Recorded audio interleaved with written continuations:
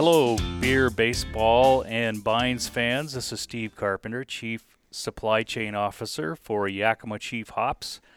We have another pinch hitter this week. Mike Gettle is still out doing his day job in Europe this week, and so we've got Joe Catron, who is the operations manager for Yakima Chief Ranches, and good to have him on board.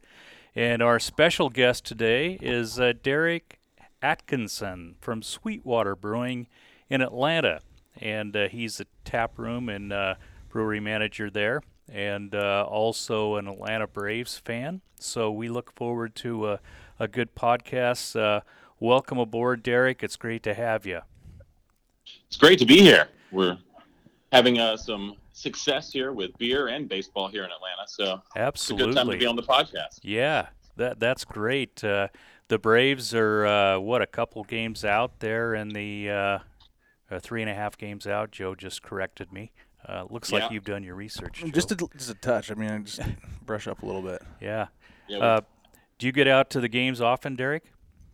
I do. So I live about 15 minutes from the stadium, 5 minutes from the old stadium, but I live about 15 minutes from the stadium. So my wife and I, we usually try to hit about 20 games a year. Oh, nice. We did a lot more when the stadium was 5 minutes away, but we still go to almost every Sunday game, and Mondays and Tuesdays are also big games for us because we have mutual days off on those days. But try to get out there as much as possible. The area around the stadium is incredible compared to what Turner Field had, so it gives us a chance to even go up there. If we're not going to the game, we can at least go up to the Battery area and have some pints in the fan plaza, I guess is what you would call it. Good. Wonderful. Speaking of beer, thank you so much for sending up some of your wonderful creations. We've got the Sweetwater IPA here, which Joe and I are sampling here as we go through the podcast. You also send up some of your famous 420 Extra Pale Ale. Yep. I appreciate whatever you guys did to get that on Delta flights, because that's my only choice for craft beer, and it's wonderful to be able to enjoy a 420 when I'm getting from point A to point B. And then we've also got some of your Sweetwater 420 strain. Is that G13 IPA? Yes. And then also a Costa, which I believe is a Pilsner. And Yes. Is that, Derek, is that kind of a cause beer? Down below it has Kick Plastic Pilsner. It is. Do you have a social cause? Tell me about that. So we've had a kind of a large program that's evolved throughout the past, 15 years or so, that it started out as Save the Hooch, which our local water supply here in the city of Atlanta comes from the Chattahoochee River. And it started out with just protecting that river, and it's kind of blown out to a larger program where we now partner with several large format nonprofits like Trout Unlimited, Coastal Conservation Association, a couple other ones. And when we wanted to look at evolving that program once more, a partnership plan came into mind of finding another company that is like-minded with us as far as protecting waters for fishing, skiing, whatever the case may be. Mm-hmm. And we met with Costa, I guess, probably a year and a half ago, and that's kind of when I guess the idea started swarming. Was down at ICAST, which is a really cool fly fishing festival in Florida. And over the course of a year and a half, we started making a bunch of different beers, trying to find one that everybody liked, but also more importantly, finding a program that both of us could get behind full-fledged. And that's where Kick Plastic came in. We see this throughout the United States now, more and more communities either outlawing plastic straws or plastic utensils, single-use plastics of all kinds. Mm-hmm. And so this beer is basically to raise awareness for that program of kind of ending the cycle of using a fork and then throwing it away, and that fork's going to be here for another 1,000 years or so, well Sure. past us. Sure. No, it's a great cause, and so it's primarily designed to raise awareness, or is there actually some proceeds from the sales of the beer that goes towards the cause? Yeah, so the the proceeds, rather than starting another nonprofit or even a fund or anything like that, are going to go to our 4 main Save Our Water partners, which would be Trout Unlimited, Coastal Conservation Association that I mentioned. The Waterkeeper is also going to be one, which the Waterkeeper is now a network of, I think, 25 different metropolitan water supplies, protecting those. And we're funneling money into those because they have the same operations as far as keeping plastic out of the waters that they represent and protect. Mm-hmm. And Bonefish Tarpon Trust is the 4th one. So they're relying mostly on the Keys and the kind of coastal areas of Florida, protecting those 2 species of fish down in the mangroves and stuff like that. And the mangroves are kind of being overrun with plastic because they've got all those crazy branches and stuff running through the water, and they just like to basically filter out the plastic, and it just gums up all of the wonderful living spaces that those 2 breeds of fish kind of need to survive. No, I think it's a timely cause. More and more you read newspaper articles or hear on the radio about sea life that gets washed up on the shore, and they cut them open, and there's all kinds of garbage and plastic inside. So great cause. Happy you guys are supporting that. I know corporate social responsibility is a big part of what we do here at Yakima Chief Hops and Yakima Chief Ranches, and it's good to know we've got partners and customers of ours that are committed to doing the same. So absolutely appreciate that. Very commendable. Absolutely. Hey Joe, thanks for joining us. This is the second time you've actually pinch hit for Mike over the course of the season. Always enjoy having you on here because of all you do for Yakima Chief Ranches. Give our listeners a little update on what's going on out on the hop field right now. Yeah, thanks, Steve. I really appreciate you guys calling me again. I love all 3 of those things we discussed earlier too. So it's a natural fit for me. So I appreciate the opportunity again. And actually, with the Braves, that's with TBS, that was one of the few teams that I could watch those games. And sure. So those early '90s teams are still near and dear to me, and I still have all sorts of Braves apparel from that era. So this one works out good to being able to talk to Derek, a real Braves fan too. So so it's June this weekend, and so typical years maybe be a little bit further along. It seems like things are really kind of starting to jump now. Mm-hmm. The days are warming up a little bit, and the soil's warming up, and it's early on yet, but most everything's planted, and looking forward to a good growing season, hopefully. So, Joe, maybe you can clarify something for me. I know I've talked to a few growers over the last couple of weeks, and I know because of the snow cover, we were a little bit late getting out roots for primarily Citra and Mosaic, but some other varieties. A few of the growers were a little concerned about Citra and how quickly, or how slowly, I should say, it was jumping out of the ground. What are you saying? Do you think it's too early to panic? We're hoping not. Yeah, we're trying not to panic yet. It is a little bit early, and we have planted pots later in June before. Mm-hmm. And still come away with, less than ideal yields, but still, pulling in hopefully, six bales, something like that on a lot of those fields. So we're hoping those are going to emulate a lot of those later plantings, and really start taking off here. So yeah, we'll keep an eye on that. I know there's a lot of our customers that are counting on a decent citric crop, and we want it just as bad as they do. So absolutely, we'll keep track of that. But So Derek, getting back to the Braves, because we need to talk a little baseball here. Like Joe, I mean, I grew up with all those Bobby Cox teams, and those wonderful pitchers that they had, Smoltz and Glavine and Maddox, Greg Maddox, Steve Avery. Steve Avery, absolutely. Yep. Another lefty. Chipper Jones was hitting the ball pretty consistently back then, a new Hall of Famer. Those were the teams I kind of enjoyed watching too, and a big part of it was the fact that we had TBS out here in the Pacific Northwest. That, and you could get WGN and watch the Cubbies, the Cubs once in a while. Sure, but no, I really back in the day, a lot of those unsung heroes on those teams, like the Mark Lemke's, Jeff Blauser, Ron Gant and you had Otis Nixon, guys like that. Derek, were you following the era. team back in '95 when they won the World Series?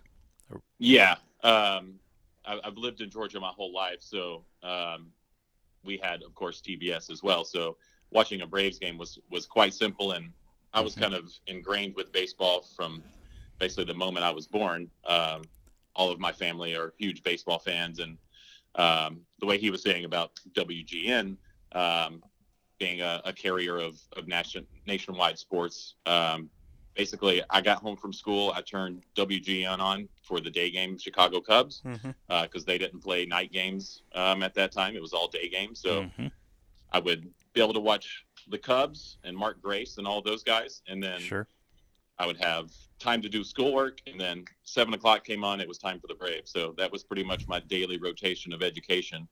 And with the Braves being so successful back then, it was easy to be a fan as well. There weren't very many lulls in performance back then. Yeah, they were consistently winning that division, and '95 actually, they beat the Braves or the Indians. The Braves beat the Indians to win the World Series. You know who the Indians beat to get to the World Series? Might have been those Mariners. It could have been probably the last Seattle Mariner team that had any chance of being called good in the history of baseball. But just that sounds like a Braves friend from like 5 years ago. There was whenever we went through our rebuild at the start of the rebuild, and we had our AAA team probably could have beat the major league team certain days, but we went through some quite depressing times there for a few years. Yeah, I know. There were some dark seasons there, but at least with your organization, there was some clarity and says, "Hey, we're gonna unload. We're gonna rebuild here." Yeah. The Mariners have a unique fan base that, for some reason, just keeps going to games despite just an ambiguity that radiates from the front office. Case in point, Joe is heading to Seattle after the podcast. Exactly. So, there's a few of us that we just, when we have bad teams, that just gives us an opportunity to get a little closer to the game. Seats are a little bit more accessible. But and that stadium is gorgeous. Oh, it's one of the finest places. It's nice. And speaking of stadiums, I mean, you guys have 2-3 years old, SunTrust Park there in Atlanta? Yeah, this is its third year. Third year? Yeah. Yeah. Tell us a little bit about the ballpark. What do you like about it compared to Turner Field? I mean, the outside area. So Turner Field was, a converted Olympic stadium. So right. It wasn't designed for baseball to begin with. So they had to, change it a lot and make it fit. And there were originally all these plans for, restaurants and hotels and stuff outside the stadium for patrons to enjoy. But all of that just kept falling apart to the point of, that stadium was open for 20 years. And if you wanted to have a beer prior to going into the game, you had to stand on black asphalt to have it. So the stadium was not conducive to, having a 420 or an IPA beforehand, unless you wanted to, get sunburned both ways, both in the sun above you and on your kneecaps from the asphalt below you. So, so SunTrust Park, they remedied that problem and then some. I think last time I went, there were 12 restaurants that were open, as well as probably a half dozen that are, geared towards alcohol only. There's a brewery there now. So there's a lot of places and a lot of excitement that can build a fan base around. It's not just, hey, come to the game and then go home. It's come to the game, market the hell out of the team at the game, and then outside the stadium, you're going to be hit with the fans' experience as well. So it creates a better fan experience, but also better fans when you're able to give people an incentive to come to the games, not just the team, but the experience around the team, the camaraderie that comes with, having a pint of beer with someone you don't know and talk baseball for, 2 or 3 hours before it's all over said and done. But the outside area is definitely the key point. The Omni Hotel that they built outside has a rooftop patio or a rooftop pool that you can see into the stadium on. So fantastic. We did that twice last year. We bought a $10 ticket to go to the pool, and we watched from, obviously you're outside the outfield, so you're far away, but when you have a pina colada and swim trunks on, there's few places that I'll complain more about watching baseball from. No, that's good. And it helps to have a good baseball team, too. And Atlanta seems to have a decent team this year. They're off to a good start. They're chasing the Phillies, and the Phillies have a good ball plug team as well. But I know you guys, where were you guys at last? You were at Washington and got swept, I think. But you've got... Yeah, we had 2 games. We were off on Memorial Day, which I think there were 4 teams that were off on Memorial Day. Wow, that's weird. The Braves hadn't had a Memorial Day off since 1985. Goodness. And Brian Snitker, the manager for the Braves, he had never had a Memorial Day off in his 43-year baseball career. So I chalked the last 2 games up to all of those players and managers taking full advantage of Memorial Day. And, there you go. Maybe getting a little too hydrated. Yeah. A little too many 420s, maybe something like that. Brian Snitker, his daughter actually had their wedding reception here, so I know Brian Snitker had 1 or 2 too many 420s. Nice. I love it. That's great. So, of the current Braves team, who's your favorite player in that group? My favorite player, it's got to be Ronald Acuna. Okay, he's taken the kind of lead on, Ronald Acuna Jr. His dad is equally as nice, but Ronald Acuna Jr. is just taking the city by storm. It's remarkable to see how many jerseys in the stands and stuff of a player that has only been in the league for a year now. Obviously, they signed him to a $100 million contract earlier this year, which locked him up. But a player that has stood out in his short time frame, I think 15 games now he's been on the team, is Austin Riley, who a lot of people thought was going to be the third baseman this year, but Alex Anthopoulos signed Josh Donaldson to a 1-year deal to put him at the hot corner to add some home runs, because Austin Riley was up and down. He had some injuries last year, so there was some concern, but I think so far Austin has put those concerns to bed, and now Ender Inciarte is going to be without a job once he comes back from the disabled list, or injured list, sorry. Yeah. No, that's awesome, and we appreciate very much getting Josh Donaldson out of the American League. I mean, when he came up with the Oakland A's, he was just a Mariner killer. I mean, you hated to even see Oakland come into town because you knew he was going to be over there at third base, just waiting for a key moment to put a dagger in our hearts. And then I think he was with Toronto for a couple of years, and I think part of the year last year with the Indians, I think. Yeah, he's been kind of banged up the last couple seasons. Yeah. But no, thank you for putting him on a National League squad for us. And hey, your shortstop, Dansby Swanson, is off to a good start. He's got, I think, 10 home runs and 30 some odd RBIs. So he's a good young talent. Second on the team in RBIs. So he's having a super successful year. And I mean, he was injured all year last year. We had I don't think it was the opening series. I think it was the second series on the road that we had was in Chicago. And it's, March games in Chicago or even April games in Chicago are always a roll of the dice. Sure. Yeah. And it had snowed, I think, 2 days prior to the Braves getting there. And then the day of, it was, flurrying and things like that. It was like 36 degrees, just no reason to play baseball, let alone put, that many players out on the field in harm's way. But of course, during that game, Dansby swung and his wrist popped, and he was out for probably a week.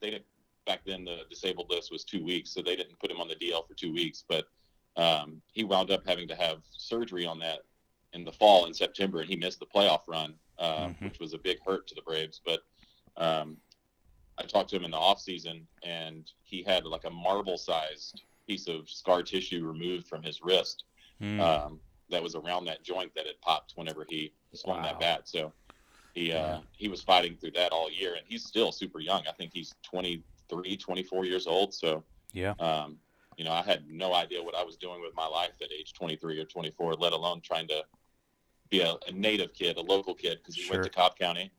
Oh, cool. So everybody was kind of hoping that he would succeed, and he's had probably some struggle with that. But yeah, this year he's been a firework to the fan base. Yep.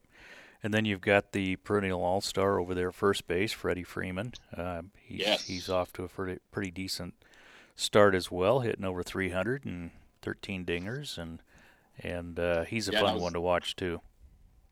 Yeah, his defense is remarkable. His wife made him go to yoga classes when they first met, so that's how he's able to do all those stretches at first base. I don't know if you've seen him do one of his splits before, but yeah, it's humbling to watch and antagonizing to remember. But yeah, I was looking at some stats last week, just because every year Freddie Freeman does well, but I was looking at some more advanced stats and stuff like that, and this year he's on pace for his best year in his career, which is kind of staggering to think about because he has been so successful even on those terrible teams that we had 5 or 6 years ago. Team batting average was, I don't know, like 220 one year, 225 halfway through the season, but he was still at like 297, which when you have a team of 230 and 240 hitters, you shouldn't really get much to see to hit. But, he's got those long arms, and you could pitch it in the other batter's box, and he's going to eventually put some wood on it. So yeah, well, the yoga thing is just further proof that behind every successful man is a woman. It's true. We have to admit that. No, he's a stud over there. It's it seems like there's a little bit more importance based on defense. Put on defense in the National League. The Mariners have been trying to watch 3 DHs try to fill the role of 1 first baseman this year for the Mariners, and it's tough to watch. A lot of those plays that those infielders are making, unloading the ball and counting on the first base and to pick them up over there is huge. And so having a first baseman over there like Freeman is important for a winning ball club, certainly. Yep. Yeah, and the Braves definitely focus heavy on defense. They've got Ron Washington, the former Rangers manager, as the third base coach, and he's the infield coordinator. And if you get out to the stadium early, like right when gates open, you'll see Ron Washington out there with every infielder just doing all these different little one-hop drills and stuff like that. And it's paid off. The Braves are, again, compared to where they were a few years ago prior to Ron Washington, obviously more talent with those good players coming in. But, it's easy to mess up some of those infield balls and outfield balls. And Ron's been out there every day, just one knee, just hitting these little one-hoppers to all the infielders, making sure they're good. And I think they have 10th or so in errors this year, the Braves are. So yeah, well, we know who's number 1 in the major leagues, and Joe's going to be watching them play this evening. And it's by a long shot. It's not even close. I guess there is something to this wild theory that pitching and defense wins baseball games. They had us fooled for the first 15 games. Yeah, that's okay. Yeah, I think there's a sense of confidence that comes to a pitcher when he knows that if a ball's hit on the ground, he doesn't necessarily have to worry about it going through a player's legs. But if you're a Mariners pitcher, I would imagine anytime you hear a bat crack, you're concerned. Yep. And speaking of ball going through legs, we would be remiss if we didn't at least mention Bill Buckner and his passing this week at the young age of 69. Actually had him sign a ball for me down at spring training 2 years ago. And this is a true story. I handed him the ball. It dropped and went right between his legs. And he gets up and he's just smiling and I'm smiling. And he said, I didn't do that on purpose. Yeah. And I believe him. But no, it's quite a shame. He was obviously remembered for the game or game 6 there. That guy could hit the baseball. He could hit the ball. And I heard something that the day after he passed, I was listening to some sports radio, and in this day and age in baseball, how it's launch angle and it's either strikeout, walk, or home run. Mm-hmm. Bill Buckner never struck out 3 times in a game. Yeah, I saw that. Pretty impressive. I saw that on the actually it was on the game last night, which is another one. I I mean, that shook me. I was watching the Cubs and the Astros game last night when Albert Almora hit that line drive and hit that little girl. I tell you, that shook me up. My wife was over at my son's place and came home, and she says, "What's the matter with you?" And I says, "Watch this." And they were showing the replay. And I mean, you should be able to take your 4-year-old daughter to a baseball game and not worry about her getting her or he getting hit by a baseball. And I think that the latest I've heard is she's going to be okay. But it just goes to show that these Major League Baseball players are human too, and it really affected both the Cubs and the Astros, but especially the young man, Almora. Yeah, Almora. The Braves put up netting all the way to the end of the dugout at SunTrust Park, and it's not the short net; it's the tall net that goes all the way up. Yep. But yeah, every stadium, if they don't have it towards the end of the dugout at least, then I mean, I would like to see it all the way down past the infield dugout sections. Yeah, I think there's a fair compromise in there. You know, you don't want to completely cage everybody in. But you do. There's certain angles there that need to be protected more than others, and I would agree. Somewhere at the end of the dugouts seems to make sense. I mean, I don't care how much attention you're paying playing to the game. Yeah. That ball's coming at you 100 miles an hour plus, Yep. and no matter how good you might think your reflexes are, it's tough to get out of the way. But anyway. Yeah, I find myself looking at stats or something like that during a game, and I don't even think about it at times, but I'll come back up and be like, I was blacked out there for about 90 seconds. Yep. So there's too much distraction in the game now, especially with cell phones and everything else that, we see it with making cell phones illegal to use while behind the vehicles. You've got to, you got to make people pay attention one way or the other. And sometimes you got to put a seatbelt on them. And that's the case with that netting. Well, and we all enjoy a beer or two during the game too, and that doesn't exactly sharpen our reflexes when a baseball's coming at us. But and speaking of beer, I mean, thanks again for sending this beer up. I'm just finishing my Sweetwater IPA, and I'm not sure. I was going to say I'm not sure what hops you use in there. I'm picking up maybe a little Simcoe. Is the dry hop? Is that close? Yeah, so that beer is heavy Simcoe, Love it. And it's Yakima Chief Simcoe, and we use I think 24 boxes in total on a 1,000-barrel batch of that beer. So typically when we brew IPA, it's into a 1,000-barrel tank, and we use 9 on the hot side and 14 on the dry hop side. So definitely huge Simcoe on the aroma. Love it. From you guys, and then the G13 that I sent as well, that one has 15 boxes of Simcoe in it.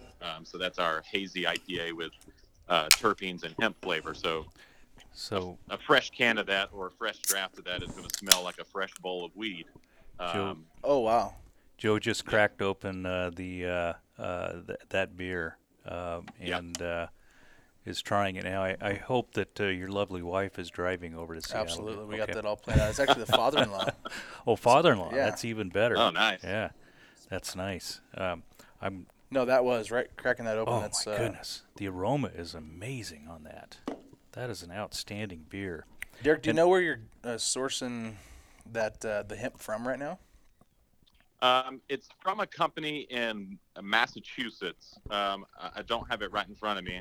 I can certainly send that to you guys so you can add it into an appendage or something like that. But it's a company based out of Massachusetts that's they essentially are able to recreate strain-specific aromas with legal sources. Essentially, they use a lot of different flavor profiles and like gas chromatographing to find certain aromas that they can mirror. They pitched it to us probably a year and a half ago, and it's one of those times where you I mean, there's sometimes in beer where you just go stone faced because it's so high level intellectual that you don't fully understand it, and you think back, well, it's just beer. But in this case, it was super high-end science that was coming into play. And the first samples that they brought to us on what they were able to recreate, I mean, we immediately knew what we wanted to do with it. And so the 420 strain is a whole separate line of beers for us that are like seasonals, but G13, the one I sent, that one's available year-round in all of our markets, and that beer is now number 2 in all of our portfolios. So it goes 420 number 1, and then 420 strain G13 is the number 2 beer that we produce right now. And with especially Georgia being so hesitant on anything weed or marijuana related, I personally did not believe that it was going to take off the way it has, but it has absolutely skyrocketed. And I bet if I go downstairs to the 1330s, our largest fermentation tanks, 2 of those 3 will be full of G13. Yep. Just trying to keep up. Times are changing, that's for sure. So, yeah. Hey, Derek, thanks so much for joining us today. It's been amazing having you on and having somebody with some good baseball knowledge. We wish the Atlanta Braves good luck the rest of the way, and hopefully they can hang in there and nab a playoff spot, and who knows what happens after that. And as long as the Phillies lose. There we go. Yep. I don't know. It looks to me like Mr. Harper might be heating up a little bit up there in Philly, but we'll see. Hey, Derek, whether you're brewing beer or watching baseball, we wish you nothing but great hops. Well, same to you guys, and let's chat again. Let's do it. Yeah, we'd love to stay in touch. I was down at Sweetwater at the brewery 2 years ago, kind of visiting some of our customers down there. Really impressed by what you guys are doing. Keep it up. Joe, thanks for joining us again. Appreciate it, sir. And for pinch hitting on short notice. And thanks, and best wishes for a great rest of the season there at Atlanta. And please keep making great beer, and anything we can do to help, let us know, Derek. All righty. Thanks, guys. All right. Thanks, Take Derek. care. Bye. Bye-bye.